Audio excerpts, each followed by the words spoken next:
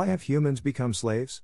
Why don't you realize that you have a brain and no one can dictate to you how to use that after a certain point of time? If you think that you are being guided by someone, then think again about yourself. It is you only, who takes the final decision about your body and uses your brain.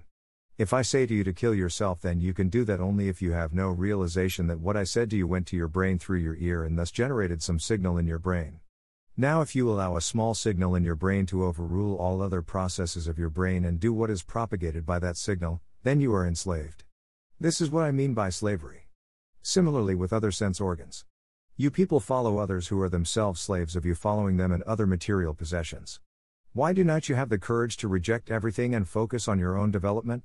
But there is another possibility that you become slaves of people who teach you not to become slaves. That is, you are starting to follow those who are teaching you not to follow anyone. Thus you should be very careful. There is a way out of this. You focus on signals generated in your brain and not the source of those things which generate these signals and then process the signals according to your own logic.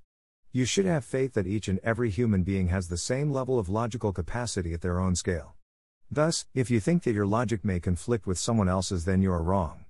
Your logic can be a subset of others and the same holds true in reverse. But there will be no conflict, there is always a case of subset and not conflict. Thus if you see that your logic is subset of others, then you should upgrade to others. There is no shame in upgrading your logic. Maybe in one topic, your logic is subset, maybe in another, your logic is superset.